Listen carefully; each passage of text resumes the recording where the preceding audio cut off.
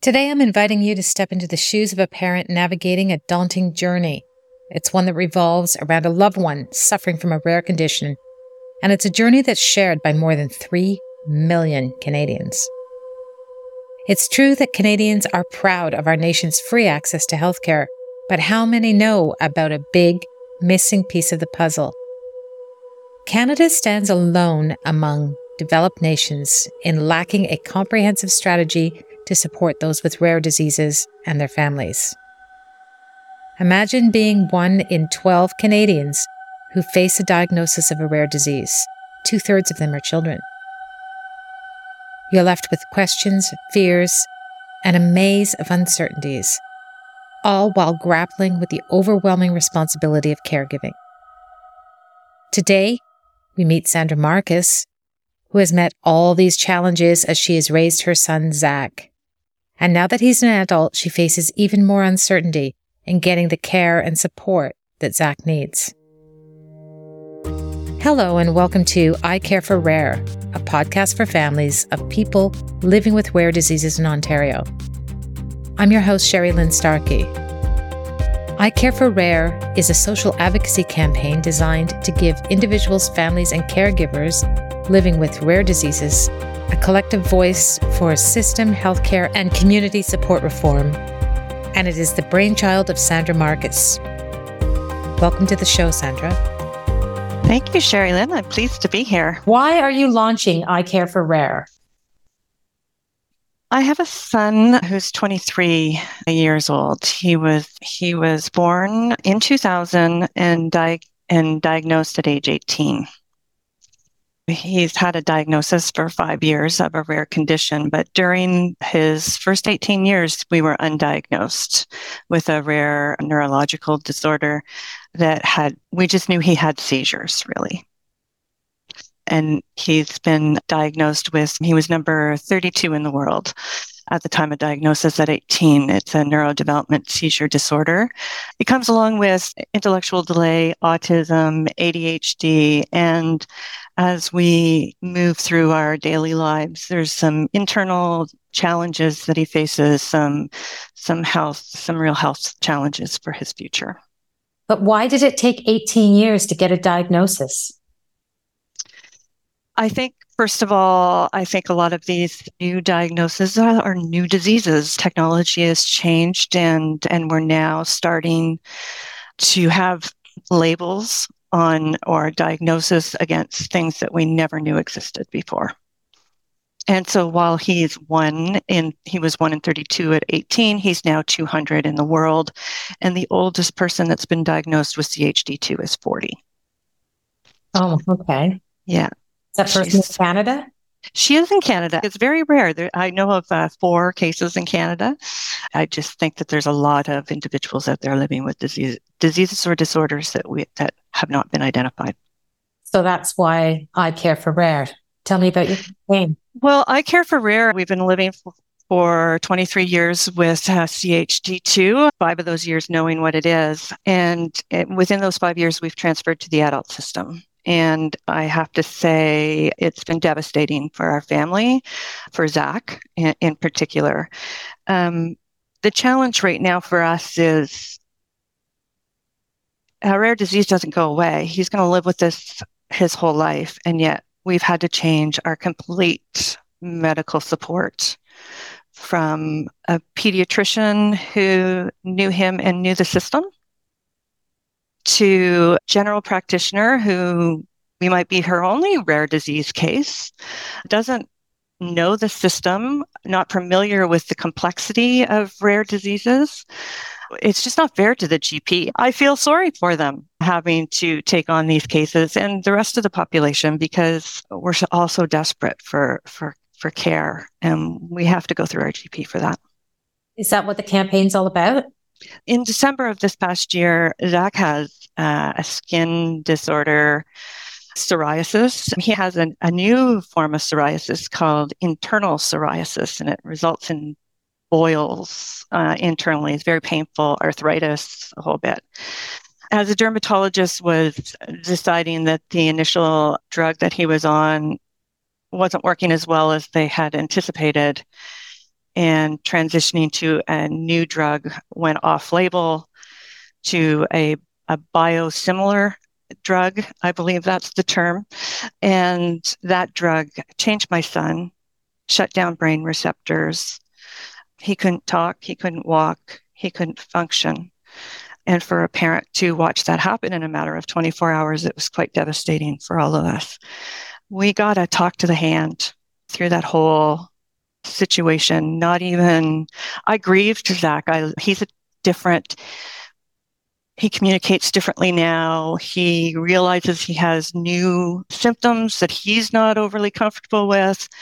We have had no grief or bereavement support. I literally grieved my son standing in front of me for 4 months, watching him deteriorate. And when we got the psychologist's report that this is a known reaction, I decided I had to do something. I had to say something in all of this. I had to stand up and say, wait, this is not right. In Canada, just my pride factor and my trust in the whole system just went out the door, because I've been living with this for 23 years. This isn't the first crisis. This is one of many, and this was the last one. So what do you hope to achieve with the campaign? So there's CORD, the Canadian Organization for Rare Disorders in Canada, has been doing a ton of research, has written draft strategies, has presented them to the federal and Ontario provincial legislature with a private member's bill that was read in June of this past year.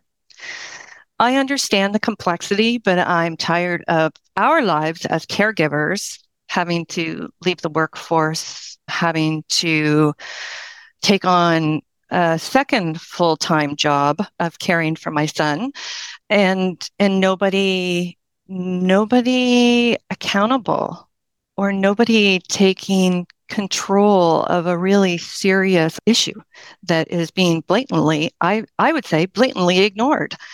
The work that's been done, this strategy was done in 2017. It is sitting on federal ministers' desks. It is sitting on the premier's desk. Healthcare is delivered by the province. Yes. It is the on-the-ground access to services and proper healthcare for people suffering with undiagnosed or diagnosed rare diseases. It's their responsibility. They are accountable. But until rare disease gets passed in the legislature as a thing, no healthcare system is ever going to address the people facing rare diseases. I'm looking at stories. CBC covered a story in 2016, a young patient of a rare disease patient, pleading with the government for better care. 2016. It's 2023, folks, going into 2024, and our families are exhausted. And we're tired of carrying the weight of a system flaw at the end of the day. And the Canadians are aware that there are families who can't access the healthcare that they so desperately need in this prosperous nation of ours? Yeah, absolutely not. We're doing tactics until we're doing things. We're pushing stuff out just to say we're answering the need. We're giving money. We're giving this. We're giving that. It's not going to work. It needs a complete system rehaul. And that complete system rehaul for people suffering with rare diseases, isn't that challenging? The plan is there. It's been there since 2017. The work has been done by previous governments. It just needs to be passed. So your goal with the campaign is to make sure that Canadians are aware of these issues? The goal of the campaign is recognize that rare disease is a thing, and that rare disease is not autism. We seem to have somehow with living with a global delay, and it's a neurological disease, we've been bucketed into autism. However, we don't get any autism supports like cognitive behavioral therapy and all of those things that the young children get. Those weren't even available when Zach was young. But now that he's an adult, there's nothing available for him. Where does the podcast fit into this campaign? The podcast is really a way of getting deeper into family story and the traumas, basically, that we experience at the hands of the system. The system does not recognize rare disease. We're lumped in with everybody else, and our care starts and stops and starts and stops. And then we transition, and we have a whole new set of healthcare providers. Teams don't talk to each other. GPs don't know what to do. I really want the podcast to share those personal traumas, to have the government stand up and say, yeah, this is not right. What's happening on the ground is not what we're seeing up high, or is what we're seeing up high. And look, we really need to fix this because these families are suffering. And as a result, the children are suffering. And as a result, the economy is suffering. We'll hear more from Sandra in a minute. But first, here's some important information about rare disorder advocacy in Canada. CORD is Canada's national network for organizations representing all those with rare disorders. Their mission is to provide a strong voice and to advocate for health policy and a healthcare system that works for those with rare disorders. CORD has been advocating with federal and provincial governments for years. CORD Canada's Rare Disease Strategy lays out a 5-point action plan. It starts with improving early detection and prevention. It goes to getting the right care to patients as early as possible. Then, enhance community support. Provide sustainable access to promising therapies. And finally, promote innovative research. Community support is a major part of this issue. A recent Ipsos report identified that caregivers are overwhelmed. Almost 2/3 of them say that they don't have access to a care coordinator, and more say that they didn't get much needed counseling. More carers feel that they don't have enough information and they don't know how to get it. And almost 90% agree that educational, disability, and employment services are not aware or informed about rare diseases. The research identified a real need for specialized centers with local healthcare professionals to reach all patients wherever they live in Canada. I Care for Rare is asking both federal and Ontario governments to amend the Health Protection and Promotion Act and immediately adopt the recommendations set out in CORD's Rare Disease Strategy as presented originally in 2017. Welcome back to the show. Okay, Sandra, let's talk a little bit about your son, Zach. Tell us about how your journey began when you found out that you were expecting your first child. Sherry Lynn, that's an interesting question because anybody who has a child without a diagnosis or maybe even with a diagnosis will enjoy this comment because they've said it 1,000 times. With every new interaction, with every new healthcare provider, they've said this. Okay. So, normal pregnancy. Yes. We planned normal pregnancy. I think I was sick once during that pregnancy. I called the doctor. I had a flu-like symptoms, and I was worried about dehydration. But other than that, there was no sign of anything. We have no family history. So we were enjoying pregnancy. When Zach was born, there were some physical features that alerted the pediatrician who was on call for the delivery that there was something amiss and that we would need to look into it further. So that was the news I got after they take the baby away and come back with the baby and hand you the baby. Something's amiss and call me at my office. So that's where our devastating. Yeah. But when I think back right now, it's really a blur. I don't even know if it sunk in at the time. So then missing milestones happened, a month or two off on milestones.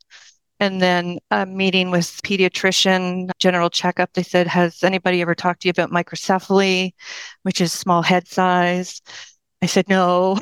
What's microcephaly? So we started doing tests. We saw the genetics at CHEO. We were tested for Williams syndrome, one of the known diseases. Yeah, so we just went, that was our life. We just global delay, first day of kindergarten, first seizure. I remember, yeah. So he might have had seizures when we were young. I always used to say he used to crawl up one side of me and down the other. I believe that might have been infantile seizures, but I'm not sure. But yeah, so our life went on and we were bounced around. We did attend the CHEO school.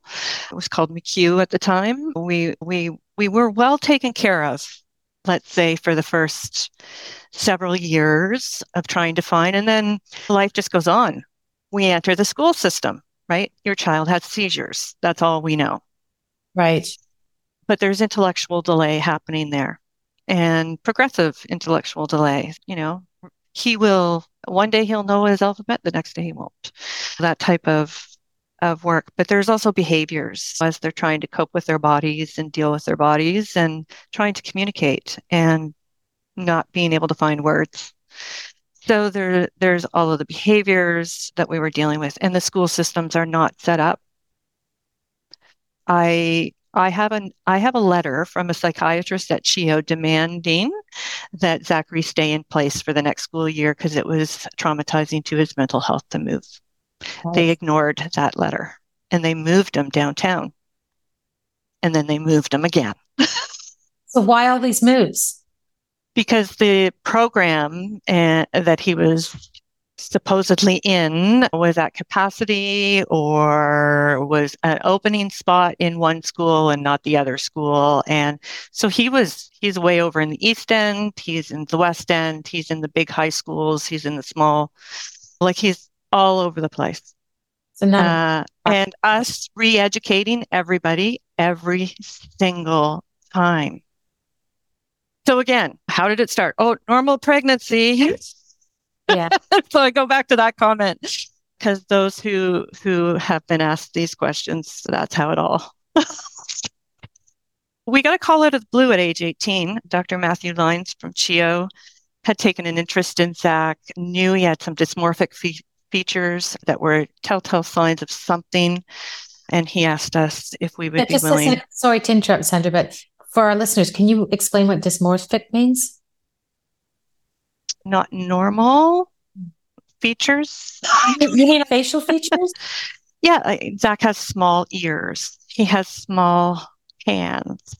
There's just physical features that show that something's amiss. Okay. And so he picked up the file and was curious about it, and we're very thankful. It did switch our thinking because we were all like, okay, well, his seizures have been controlled after having paramedics in your bedroom in the middle of the night for years, trying to get him out of cluster seizures. His seizures are finally controlled. So now we can go to school and have somewhat of a normal school life. Well, that just wasn't the case. The teachers are overwhelmed. They're under-resourced. They don't know what they're dealing with in terms of the healthcare side of things, in terms of the behavioral side of things and how these people fit into the school community and should fit into the school community. So but I want people to know that the delivery of all of those therapies happens in an education system.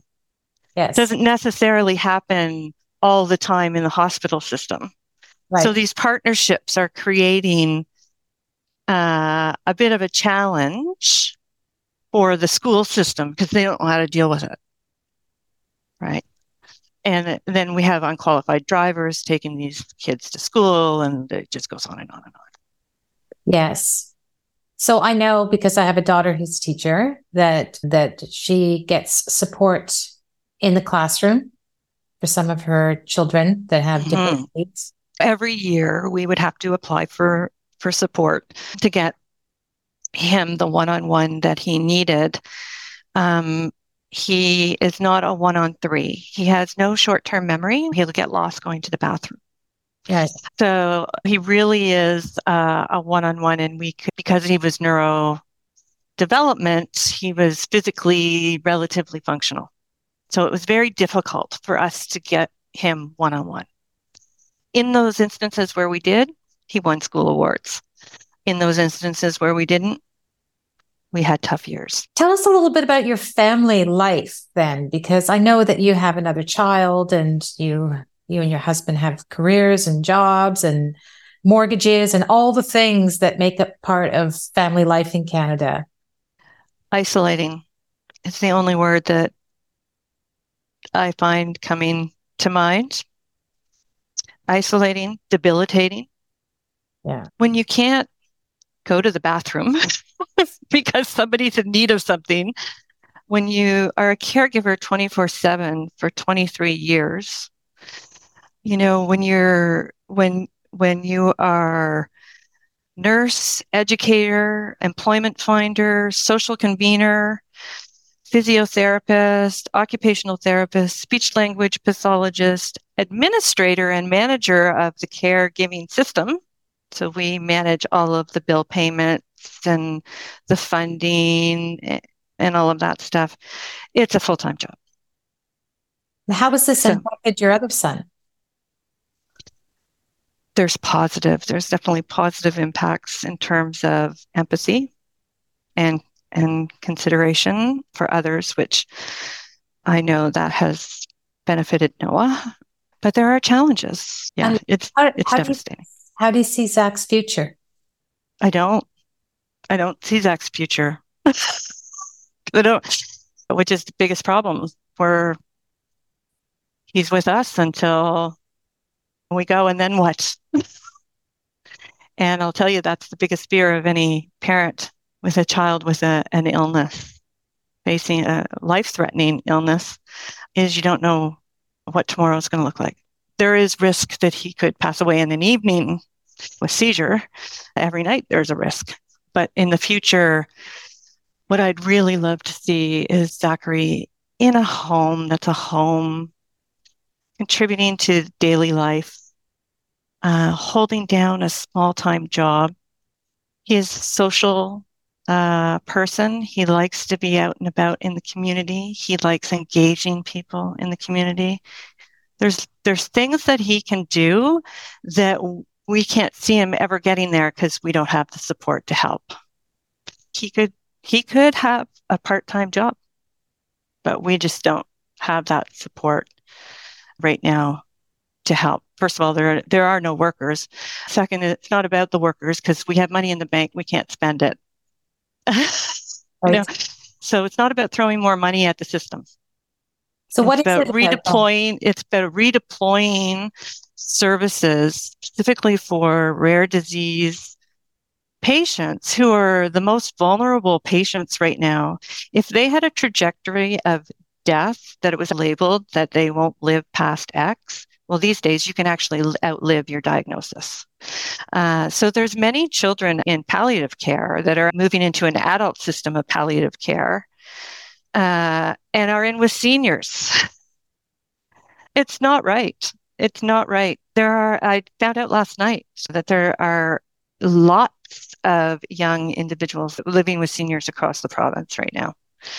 I would like him to live in a small home with other friends that he relates to and can contribute to their collective life. But right now that's not possible. That ends up down at the municipality level and in these community living low-income housing units, noting that some of them are for special assistance. And that's not happening. Sandra, could you describe any gaps or areas for improvement within the healthcare system that you believe would significantly benefit families like yours? Yeah, I can name a few. First of all, the gap in the system is there's no single ownership of this. We cross too many ministries to have a single ownership. So therefore, there is no government accountability. And until a rare disease is recognized by the government through legislation that then becomes policy, we just continue to throw money at the same system and the same ineffectiveness and waste, as far as I'm concerned. No one knows what to call it. We get lumped into autism, we get lumped into intellectual delay, we get lumped into disability. All of this time I've been saying, my son has a rare neurological disorder. He's never going to be neurotypical. We really need to figure out how non-neurotypical individuals can live life within our communities, because these are new diseases. CHD2, 1 in 32, now 200, only because of testing. These are newly recognized diseases, and the populations are increasing who have these. So it's not going to get any better. So the gap is that the governments are looking for tactics, patchwork, as opposed to developing a strategy. But the strategy was already developed in 2017, and nobody is paying any attention. And as we know, talk to the hand doesn't get us anywhere from a communications perspective. So there needs to be a lot more communication from the governments on what they're doing on this file, outward, intentional communication to families suffering in the province and in the country. For starters, I think individuals with rare diseases should be given a complex care coordinator. I think and not people who send you lists of information that parents need to follow up on. We need services that adapt to this type of life and not lists of services that won't take this one, because all we face is rejection. And all that the children, my child faced, was rejection. No, you can't come in here. No, you can't be part of this group. No, we only have a 1 in 3 policy. No, you can't socialize here. It's inhumane, quite frankly. We seriously need to look at those discriminatory services, because they are discriminatory, community day programs, etc., that are on the ground that won't take these children. The education sector needs specialized training. Municipalities need to wake up in terms of the housing crisis and how this affects our populations that straddle healthcare and community care. There needs to be properly structured respite for these families, 24/7, 23 years. Yeah, it is over the top for these families. And most important, I think, is grief and bereavement supports at the time of diagnosis. Yes. And grief and bereavement supports for the patients. So those who are facing a terminal illness do sometimes receive that as they go into palliative care. Those who hear that your child is ill, in my case, right at birth, and not knowing what that meant or the outcome, not fitting in anywhere for 18 years because of there's something amiss. We really need to provide these patients with the capability to cope. Yes. There are the number of mental health patients. This was a staggering. So rare disease is one of Canada's biggest public health challenges, as we all know, and we're the only country industrialized nation. What more do we have to say? That we don't have a rare disease strategy, and we're the only industrialized nation that doesn't. We're like, it's almost embarrassing. From the Ipsos research study, 74% of families impacted by rare disease did not receive any emotional or psychological support. Housing, employment, education, and healthcare. What can I say? They all intertwine in our life, and I'm tired of standing on the rooftops having to yell and scream to make our case.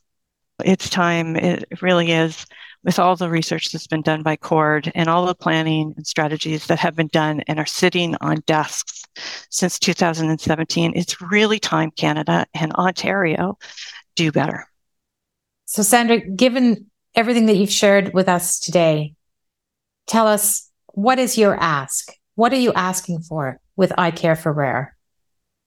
My ask is for system level reform for both healthcare and community support care, which is so critical to everyday life, be reformed to include those suffering from rare diseases. Thank you for joining us on this inaugural episode of iCare4Rare. We've delved into the often hidden world of rare diseases and the challenges faced by Canadian families because a comprehensive strategy is missing from the healthcare landscape. Sandra Marcus, a passionate advocate and parent, has generously shared her personal journey raising a son with a rare disease, shedding light on the complexities, uncertainties, and the profound responsibilities that come with caregiving. Through iCare4Rare, Sandra aims to unite individuals, families, and caregivers, amplifying their collective voice for healthcare and community support reform. As we move forward with this podcast series, we will continue to bring you stories, insights, and conversations that highlight the urgent need for change in how we support those living with rare diseases. We'll explore the experiences, the triumphs and tribulations of remarkable individuals and families who navigate this challenging journey every day. If you have a story to share or perspective to add, or if you're seeking support, please reach out. Together, we can drive awareness, advocate for change, and create a world where rare is recognized, understood, and supported. Please see the show notes for links to our website and other resources mentioned on today's show. Thank you for listening to iCare4Rare. Stay tuned for more inspiring episodes as we embark on this important mission for a more inclusive and compassionate healthcare system.